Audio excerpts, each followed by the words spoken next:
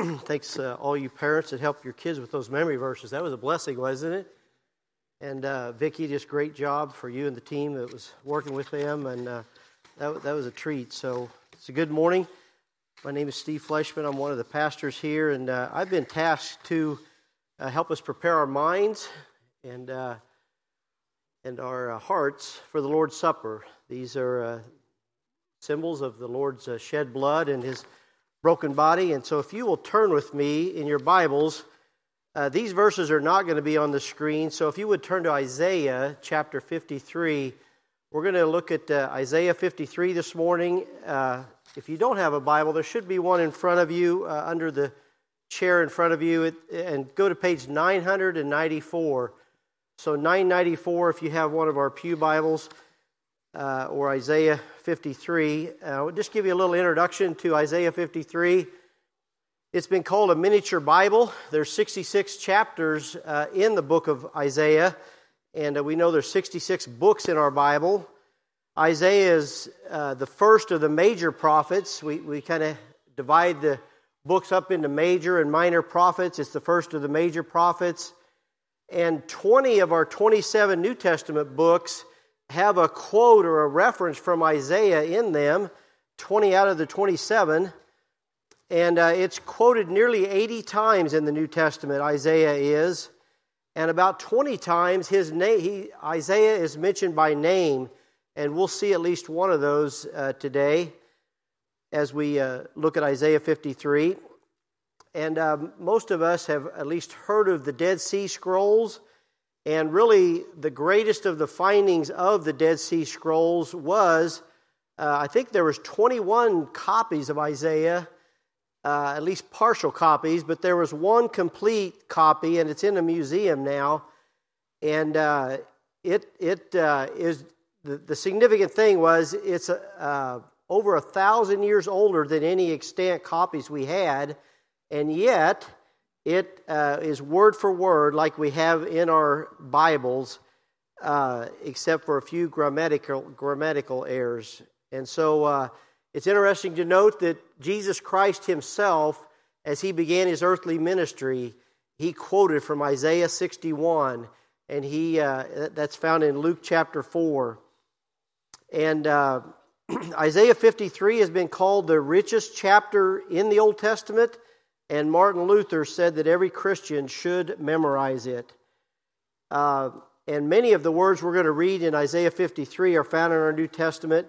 And yet, some synagogues forbid Isaiah 53 to be reread. And it has also been called the torture chamber of some of the rabbis because it is almost without dispute prophecy of our Lord and Savior Jesus Christ. So my challenge to you this morning as we read Isaiah 53, whenever you see the word our or we, I want you to think about yourself. I guess that's not a plural, but think about me and you. Whenever you read our or we in Isaiah 53, and when you see him or his, think about Jesus Christ. So let's do that as we study this morning. And back up just a couple of verses. Look at Isaiah 52, and we're going to read starting with verse 13 of Isaiah 52, and we're going to read through the end of that chapter, and then we'll have just a word of prayer. So Isaiah 52, verse 13 says, "Behold, my servant shall deal prudently. He shall be exalted and extolled and be very high. As many were astonied at thee, his visage was so marred more than any man, and his form more than the sons of men.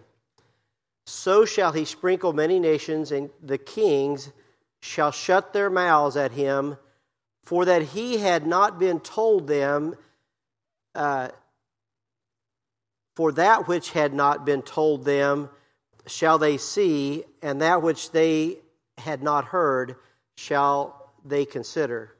Let's pray as we look at this morning. Heavenly Father, we do bow our heads and hearts, and Lord, we in a few moments will be partaking of these emblems, the Lord's Supper that you designated some 2,000 years ago with your disciples in the upper room. And Lord, may you perfect our hearts that are imperfect. May you put forth the pure words out of my impure lips. May you speak to hearts this morning. May today just be a landmark day in each of our lives that we can leave here and say that we've heard from you. So we ask this in Jesus' name. Amen. I don't know if you noticed in verse 13, but that was the Bible he speaks of my servant, and that's the title that I've given my lesson this morning, Messiah, the suffering servant. And we'll see here in just a little bit that he did suffer, and the Bible uses this word servant here. And we're going to go through all 12 verses here of chapter 53. And I'm going to read each verse as we, and then we'll talk about each one. Verse 1 of 53, who hath believed our report, and to whom is the arm of the Lord revealed? And this verse is quoted almost word for word in John 12:38. We find in John 12:38 that the saying of Esaias, or that's Isaiah, the prophet, might be fulfilled, which he spoke, Lord, who hath believed our report, and to whom hath the arm of the Lord been revealed? And it says almost the same thing, but I want you to see this different word in Romans 10.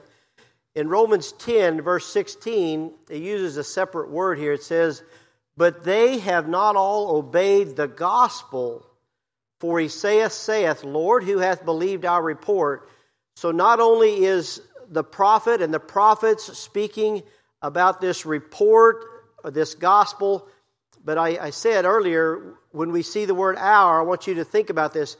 Who hath believed our report? My report, your report. The word report is also translated news. And this is very interesting. In Proverbs 25:25, the Bible says, as cold waters to a thirsty soul, so is good news from a far country. That word news is the same word as report in Isaiah. That the Hebrew word for news is report. So I just thought that was so interesting. And then think about the last of verse 1. It says, to whom is the arm of the Lord revealed? And God's people, if you're a saved, born-again child of God here today, God has revealed himself to you in the person of Jesus Christ. And I want you to think now how Israel might hear this when they read this. There's a verse in Deuteronomy 26, and I really had to pick and choose because this is several times in the Old Testament. Deuteronomy 26, verse 8 and 9 says, and the Lord brought us forth out of Egypt with a mighty hand, and with an outstretched arm, and with great terribleness, and with signs, and with wonders. And he hath brought us into this place, and hath given us this land, even a land that floweth with milk and honey. And if you were here the last few weeks, Brian has started a sermon series on coming out of Egypt and how they were delivered. And the Bible says here that God brought them out with his stretched forth hand. And so this first section, I labeled these first 3 verses just the revealed servant. And God's people, God has revealed himself to his people through his servant by the report of this good news and that strong arm that you and I have been brought out of Egypt and saved from bondage through Jesus Christ. Amen? And look at verse 2 with me now. We're going to go through each of these verses here. In verse 2 it says, for he shall grow up before him as a tender plant, and as a root out of a dry ground. He hath no form nor comeliness, and when we shall see him, there is no beauty that we should desire him. And this reference to him growing up could represent Christ's childhood, that he grew up as a carpenter's son. It says he was like a root out of dry ground. The nation of Israel had been in Babylonian captivity, and they were back in the land, but they were under Roman rule. And so this Messiah was coming out of somewhat of dry ground, out of dry soil that wasn't very fruitful. And Isaiah 11 prophesies him about Christ as being a root stem out of Jesse. It says, "And there shall come forth a rod out of the stem of Jesse, and a branch shall grow out of his roots." And in Revelation 22, we know Jesse is the father of King David. And here in Revelation 22, he talks about him being the root and offspring of David. It says, "I, Jesus, have sent mine angel to testify unto you these things in the churches. I am the root and the offspring of David and the bright and morning star." And this week, I don't think I just normally read my Bible like I usually do. I've listened to like 4 sermons on Isaiah 53, and I'm reading Isaiah 53 and looking at commentaries. And but one of the either commentary or thing I heard was just that a root out of dry ground, you might stumble on it. And I just thought that was interesting. And you'll think this is funny, but when I was a kid, we raised hogs, and there was a tree out in the field, and these hogs just rooted around the tree to where the roots were exposed from the ground. I don't know if you've ever seen a tree roots, but the hogs had wallowed around it, and there was actually a root sticking up. And as a kid, I was jumping on this root and trying to break it, and I picked up the biggest rock I could. I'm trying to break this root, and wouldn't you know it hit the root, and it hit me in the head. And so I walked back up to the house. It's about a quarter mile. I got blood coming down my face. I ended up getting 2 or 3 stitches in my head. But so this root that we look at as the root of Jesse, this great thing, it can be a stumbling block for others. It can harm them. And so that's why it goes on to say, "He hath no form or comeliness, and when we shall see him, there's no beauty that we should desire him." And I was telling our group on Friday night that just to think about the tabernacle a little bit. You know, the tabernacle was just so ornate inside, and the gold furnishings and the woodwork that was overlaid with gold, and the sockets of the boards, they set in the silver, and you know they made the cherubims and the Ark of the Covenant and just gold this and the fine linen. But you know they covered it with goat's hair, with ram skin dyed red, and badger skin over it. I mean, it was not attractive to look at, but it was what was inside, right?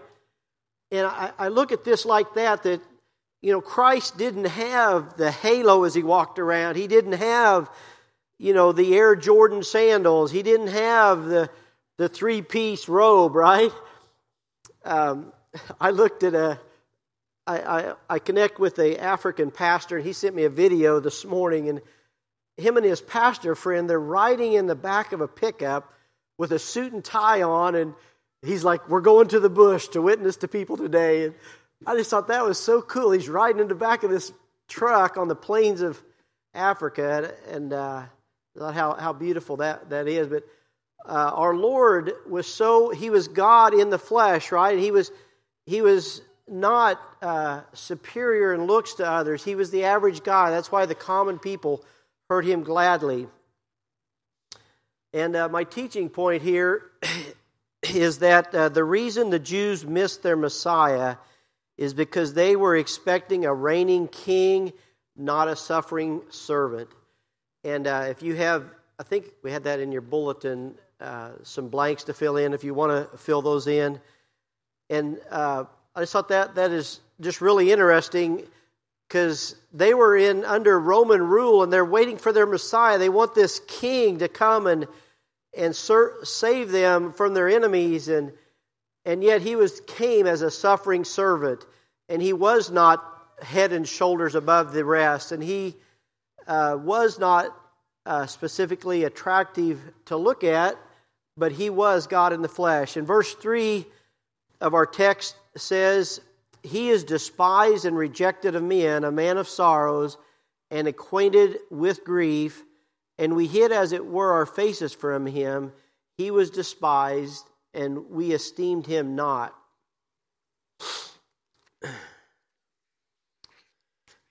I thought it was interesting in this passage. In verse 3, it says he is despised. And at the end of that, he says he was despised. And so, we look at this as being prophetical, but it says he was this. So if you can think of you and I looking back in time, he was despised, and still today he is despised. And he doesn't come across as being attractive to some, but he is to us. And the Bible says that we as Christians have this treasure in earthen vessels. And we may not look attractive to others, but we have something very attractive that others need and should desire. Amen? And so this next section is about the suffering servant. In verse 4, we read, "Surely he hath borne our griefs and carried our sorrows, yet we did esteem him stricken, smitten of God, and afflicted." And this, right now in my daily reading, I'm reading through Leviticus, and if people did not bring the right offering to the Lord, it says that they bear their iniquity. And I bet 10 times in the book of Leviticus it says that person bears their own iniquity. But here the Bible says Jesus, he hath borne our griefs. And so it's like we have griefs and we have sorrow, but he carried them forth. He bore them, and he is the right sacrifice for us. We, it says, esteemed him stricken, smitten. We thought he was justifiably tortured and treated badly and crucified and smitten. That's what we thought. We thought that God, he was smitten of God, but he wasn't. He bore that for us. Verse 5, it says, "But he was wounded for our transgressions. He was bruised for our iniquities. The chastisement of our peace was upon him, and with his stripes we are healed."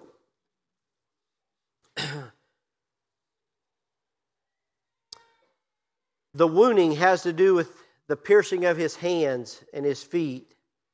The bruising has to do with the scourging, the cutting of the thorns of the crown he wore.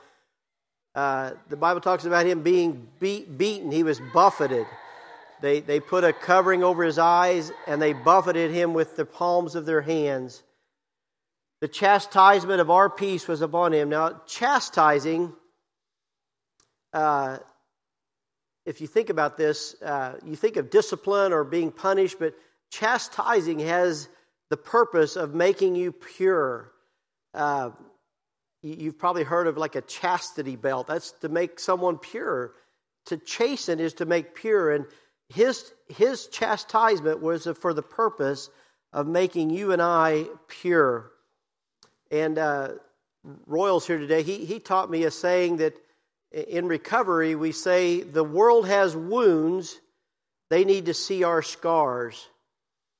And I'm going to have us turn to, I think that's on the screen, John 20. This is where Thomas got to see the risen Savior. And here the Bible says in John 20, there's 3 verses here in 26 through 29. Because when Thomas saw Jesus' healed hands and feet, that's what a scar is. A scar is a healed wound, right? So when Thomas saw the healed wounds, this is what he said. It says, "And after 8 days again, his disciples were within, and Thomas with them. Then came Jesus, the doors being shut, and stood in the midst, and said, Peace be unto you. Then saith he to Thomas, Reach hither thy finger, and behold my hands. And reach hither thy hand, and thrust it into my side. And be not faithless, but believing. And Thomas answered and said unto him, My Lord and my God. Jesus saith unto him, Thomas, because thou hast seen me, and thou hast believed. Blessed are they that have not seen, and yet have believed. Jesus' wounds were healed. They're scars now. And there's a song popular on the radio right now, "The only scars in heaven are the scars of the Lord and Savior Jesus Christ." But he was wounded. They were fresh wounds. They were bloody wounds. And that's what this cup represents this morning.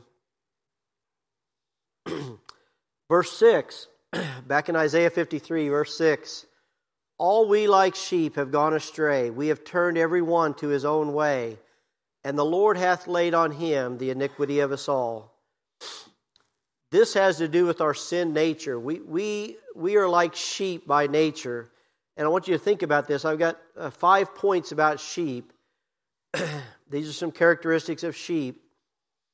We did not raise sheep, but our neighbors did, and I've talked to them about some of these. Sheep take lots of care.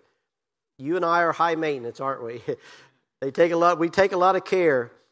They need a shepherd willing to lay down his life for them. Sheep have no natural protection. They're weak, they're slow, they're soft-skinned, they're defenseless.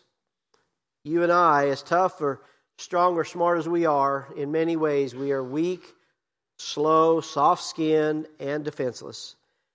Sheep have no sense of danger. They go in harm's way, and they have a small will to live. And you and I often go places and do things that put us in harm's way. Sheep are dependent. You know, we like to think we're independent, but sheep are dependent. They lack direction. They have a need to be led. They have a need to be around other sheep. I know one time at the county fair, some sheep got out, and a bunch of us are trying to help get these sheep back in this pen, and you know, one goes and they all go. It was just a little bit of a circus. But sheep cannot clean themselves. Sheep have been known to get so muddy that they could not support their own weight, and they lied down and died in their filth. And that's the one thing I talked to our neighbor about. He had a sheep that got stuck under a log, and he just got all this clay mud in his fur, and they couldn't shear him, they couldn't clean it off, and he just ended up dying because he was muddy. So this word iniquity has to do with our own depravity. We sin by choice, sure, but we are also sinners by nature. And I had a blank here for you, that the Lord hath laid on him, Christ, the iniquity of us all. Do you know this verse 6, it starts and ends with the word all. All we like sheep, and the iniquity of us all. This is probably the meatiest portion of this whole chapter, and I'll bring up a verse here in a little bit. But Christ became sin for us who knew no sin, that we might be made the righteousness of God in him. And we'll look at that verse here in just a little bit. But the sin of all mankind was focused on our Lord and Savior while he was on the cross for about 6 hours. And really the first 3 hours, I feel like, was for the other thief on the cross that did repent and came to him on the cross. So really, for 3 hours on the cross, when the sky went dark, man's sin, all past, present, future sins are. I was thinking about this even this week, that even the sins that we think about, that we don't actually do. The Bible says in Proverbs 24 that the thought of foolishness is sin, and the scorner is an abomination to men. So even our thoughts can be sinful, not just our actions. So we need the Lord's forgiveness. My teaching point here is just that Jesus' crucifixion was excruciating. And the cool part about that, this word excruciating is actually derived from the word crucifixion. If you do some what they call etymology, the English word excruciating comes from this Latin word meaning to crucify or to torture, and it literally means out of the cross or crucifixion. And so I don't know if you've ever been in excruciating pain. Probably not quite like this.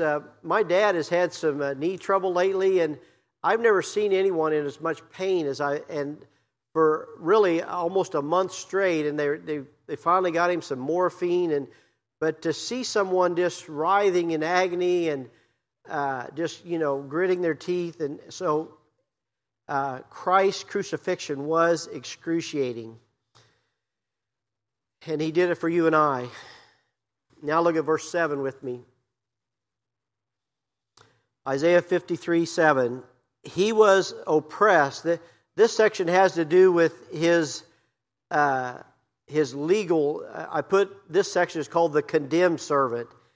He says he was oppressed, so he had oppressors he had rulers that were oppressing him, and he was afflicted, yet he opened not his mouth.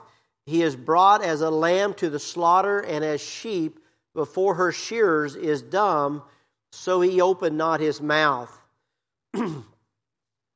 And Matthew 27, I'll read just a couple verses here. This again is a prophecy of Christ at his trial before Pilate. It says, "And when he was accused of the chief priests and elders, he answered nothing. Then said Pilate unto him, Hearest thou not how many things they witness against thee? And he answered him never a word, insomuch that the governor marveled greatly." Do you know that Jesus did not actually speak until, I think it was Pilate that said that, "I adjure thee by the living God to speak," or something, and that prompted, so Jesus did speak, but it was when he said by the living God, because Christ was and is God. And he was this lamb to the slaughter, and as sheep that was dumb before her shearers. This is it mentions the word "her" right here. We believe this to be a prophecy of Christ, and yet it talks about her shearers. And what I believe that to mean is that Christ was submissive to God the Father, and that's why wisdom is called her, and instruction is called her, and the Bible says, "Let patience have her perfect work." These are all things that are subject to God. And even in Genesis chapter 8, when Noah let the dove out of the ark, it said that she found no place for her foot. And a dove is a type of the Holy Spirit. So there is a couple references where the Holy Spirit's like a female, and a place here where Christ has a female pronoun used of him. And this is an interesting thing. New Zealand is popular for sheep. I heard that there's like 70,000 sheep in New Zealand. And it says when they take them to slaughter, they have one sheep lead the others, and it's called the Judas sheep. And so even in countries where they have shepherds like that, they use what they call a Judas sheep to lead the others to the slaughter. And we know that Judas Iscariot betrayed the Lord for 30 pieces of silver. And so all this is just so powerful as we read this description here of our Lord. Look at verse 8 with me now. "He was taken from prison and from judgment, and who shall declare his generation? For he was cut off out of the land of the living. For the transgression of my people was he stricken." And again, this has to do with the legal. He was taken from prison to judgment. And when we were in Israel, you've probably heard, I know there's songs about this, the Viva Dolorosa, like the stages of the cross. And they have little stops along the town in Jerusalem. And there's little placards, this is station such and such, and this is where Christ spoke to the widows, and as he's carrying the cross. And so these are like stations. He was brought from prison, taken to the place of judgment, and it says, "Who shall declare his generation?" That is an admonition for you and I. Who will declare who is going to speak this report? Who is going to tell this good news to others? Will it be you? Will it be I? We need to tell this to others. We need to declare it. it says, "For he was cut off out of the land of the living." And in the book of Leviticus, again, people who bore their iniquity, they were cut off from their people. And so just the Jews would really identify with this, about bearing one another's burdens, about being cut off for their iniquity. But I want to show you that's what goes in your next blank. He was cut off out of the land of the living. It means he died. But in Daniel chapter 9, it uses this same word of the Messiah. And this is, I believe, the only time in our English Bible where the word Messiah is used. Daniel 9:25, "Know therefore and understand that from the going forth of the commandment to restore and to build Jerusalem unto the Messiah, the Prince, shall be 7 weeks and 62 weeks.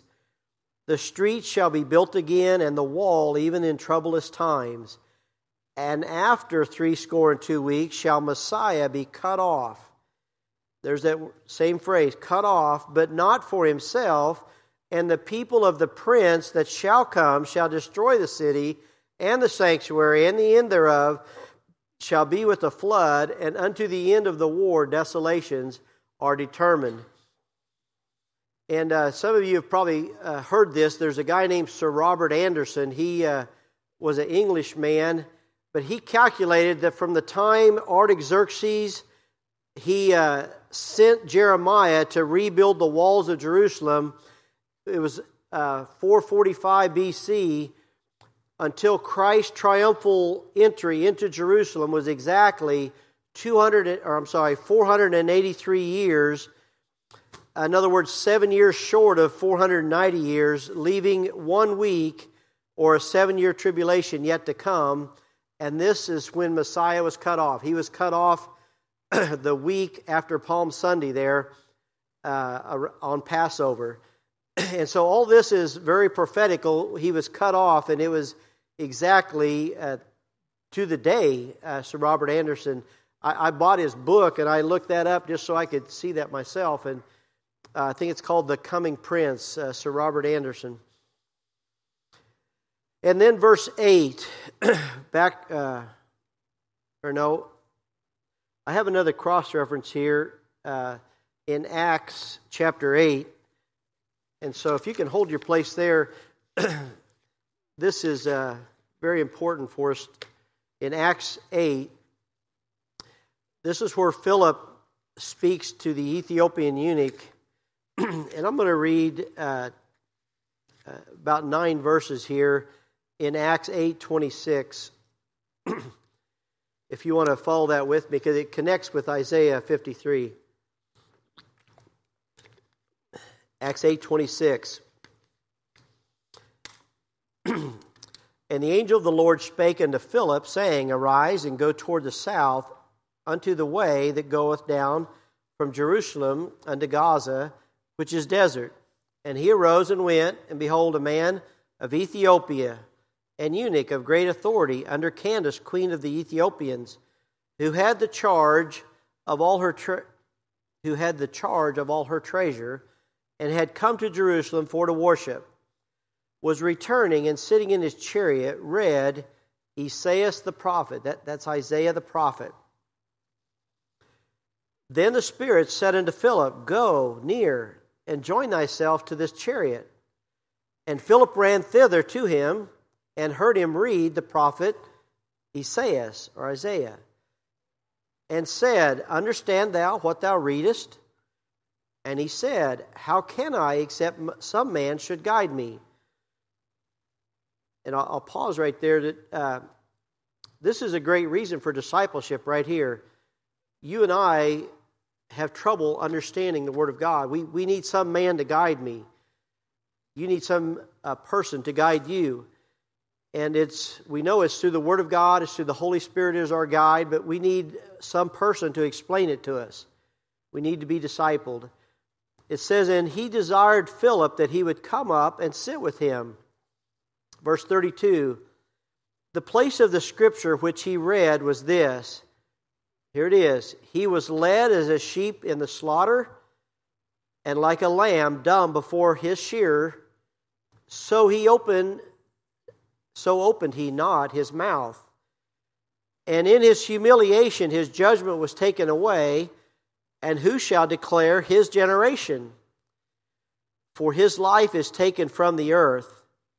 And the eunuch answered Philip and said, I pray thee, of whom speaketh the prophet this? Of himself or of some other man?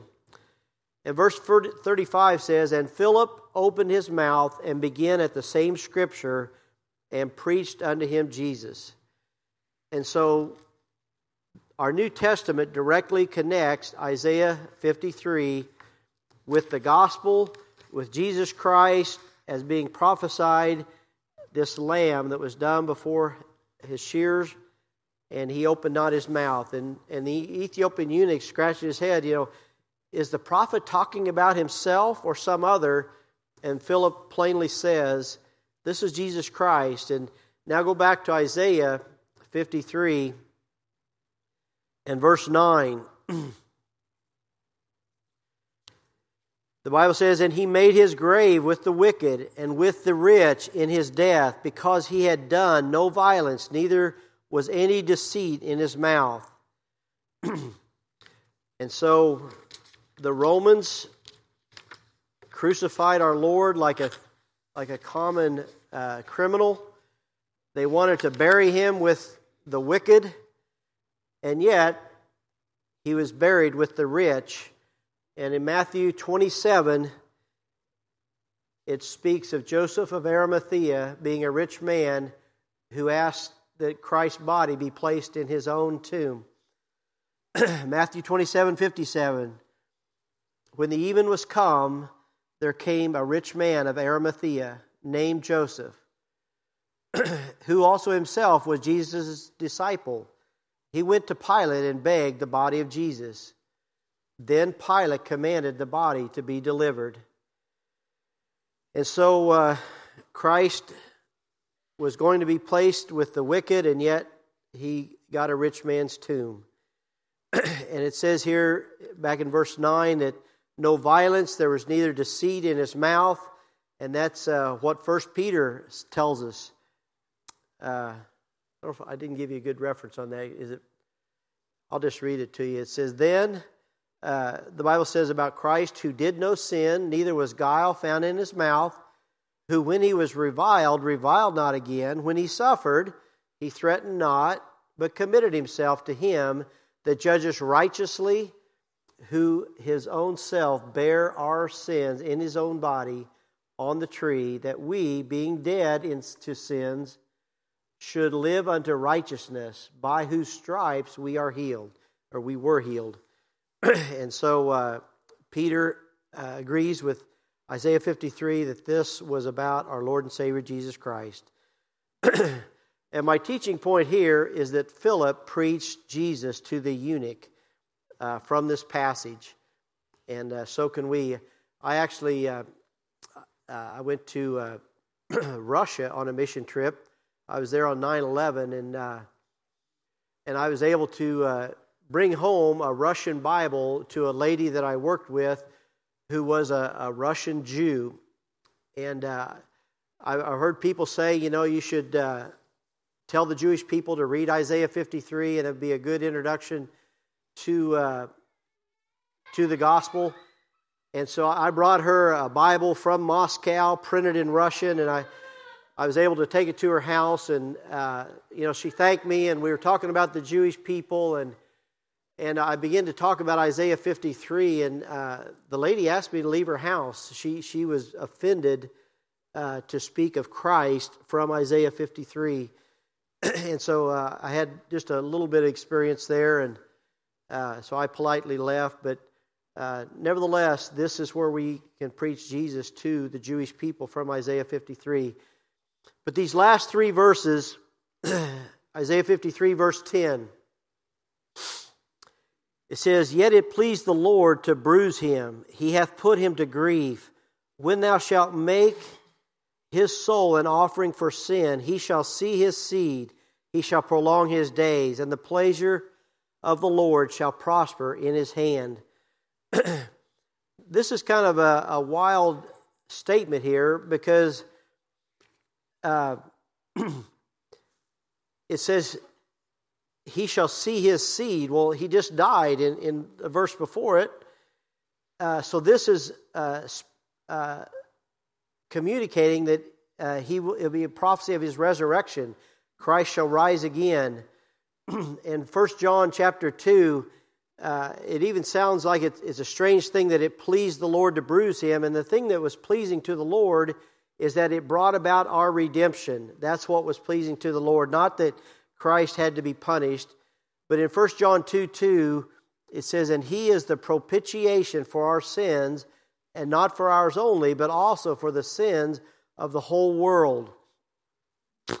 And so the propitiation means the act of appeasing wrath. So God's wrath was satisfied and pleased by Christ's sacrifice. And this makes the offended person now can be in a right relationship through Christ's sacrifice. Verse, and I think I gave you a blank there. He shall see his seed. That's a prophecy of the resurrection. And I think about Colossians 1, Christ being raised from the dead. And he is the head of the body, the church, who is the beginning, the firstborn from the dead, that in all things he might have the preeminence. Christ rose from the dead. Amen? And he is alive today, and his sacrificial offering was for our sin, and his resurrection is that we might have new life. Verse 11 here says, he shall see of the travail of his soul, and shall be satisfied. By his knowledge shall my righteous servant justify many, for he shall bear their iniquities. There's that statement again. 1 Timothy 2, the Bible says, who will have all men to be saved and to come unto the knowledge of the truth. It says his knowledge, we shall be justified. And even in 1 John 5:13, I used to think this was kind of an arrogant statement that you can know that you're saved, but that's what the Bible says in 1 John 5:13. These things have I written unto you that believe on the name of the Son of God, that ye may know that ye have eternal life, and that ye may believe on the name of the Son of God. And you can know that you have eternal life, but why in verse 11 does it say that many shall be justified? In verse 6, it says that he bore the sin of all. You see that, the difference of all and many? Well, the answer is, not everyone received him, but this is why Christ doesn't have limited atonement. He died for all. All we like sheep have gone astray, and God laid on him the iniquity of us all, but only many receive that, right? Not everyone receives that. There's a story, this is told to be a true story. I think it was Queen Victoria. She came to Parliament one day, and I think she was a born-again believer, Queen Victoria, and she tells Parliament, the English Parliament, I am thankful to God today for the letter M. And you're like, why would you be thankful for the letter M?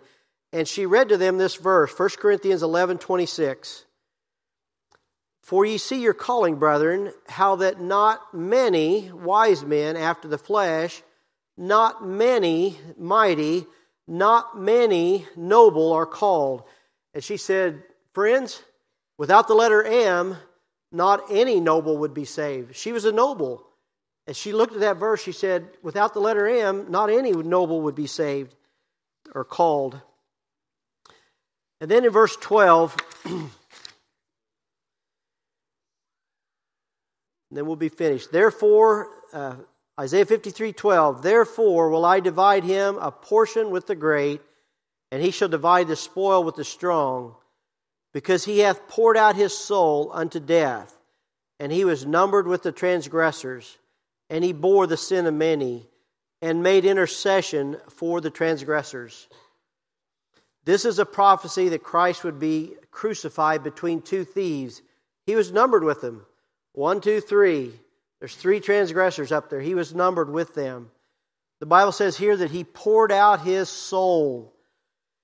And I'll have us look at 2 Corinthians 5:21 now. But verse 10, 11, and 12 all mention his soul. He poured out his soul. His soul. It says in verse 4 and 6 also.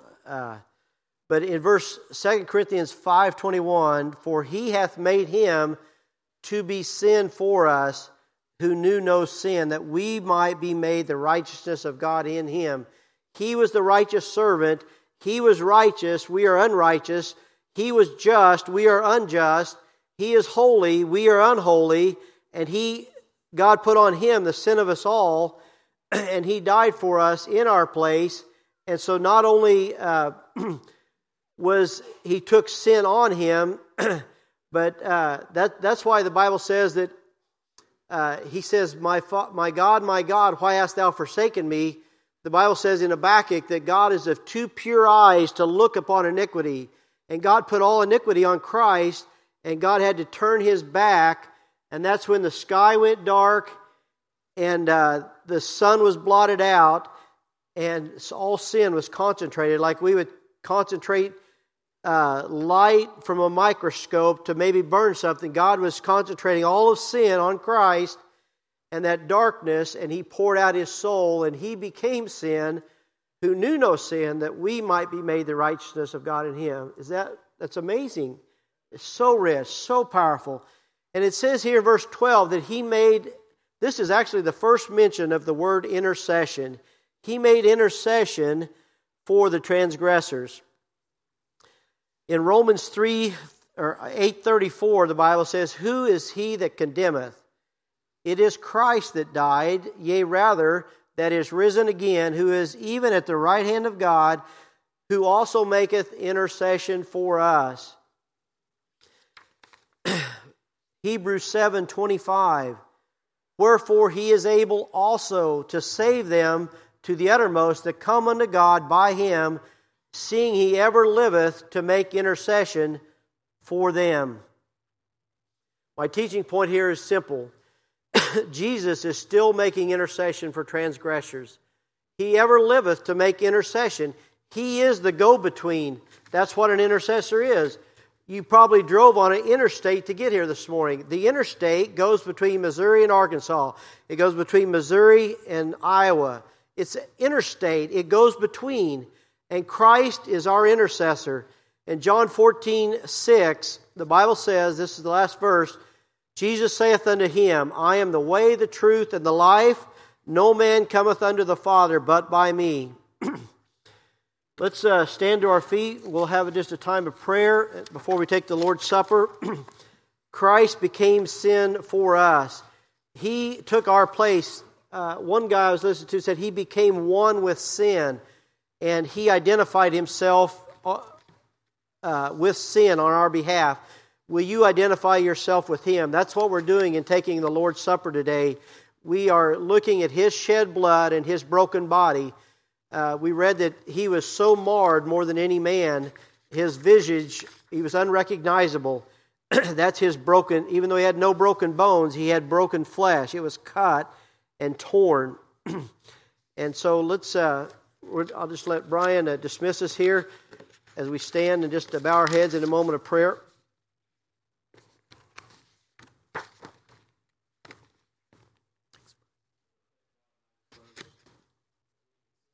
What we've heard this morning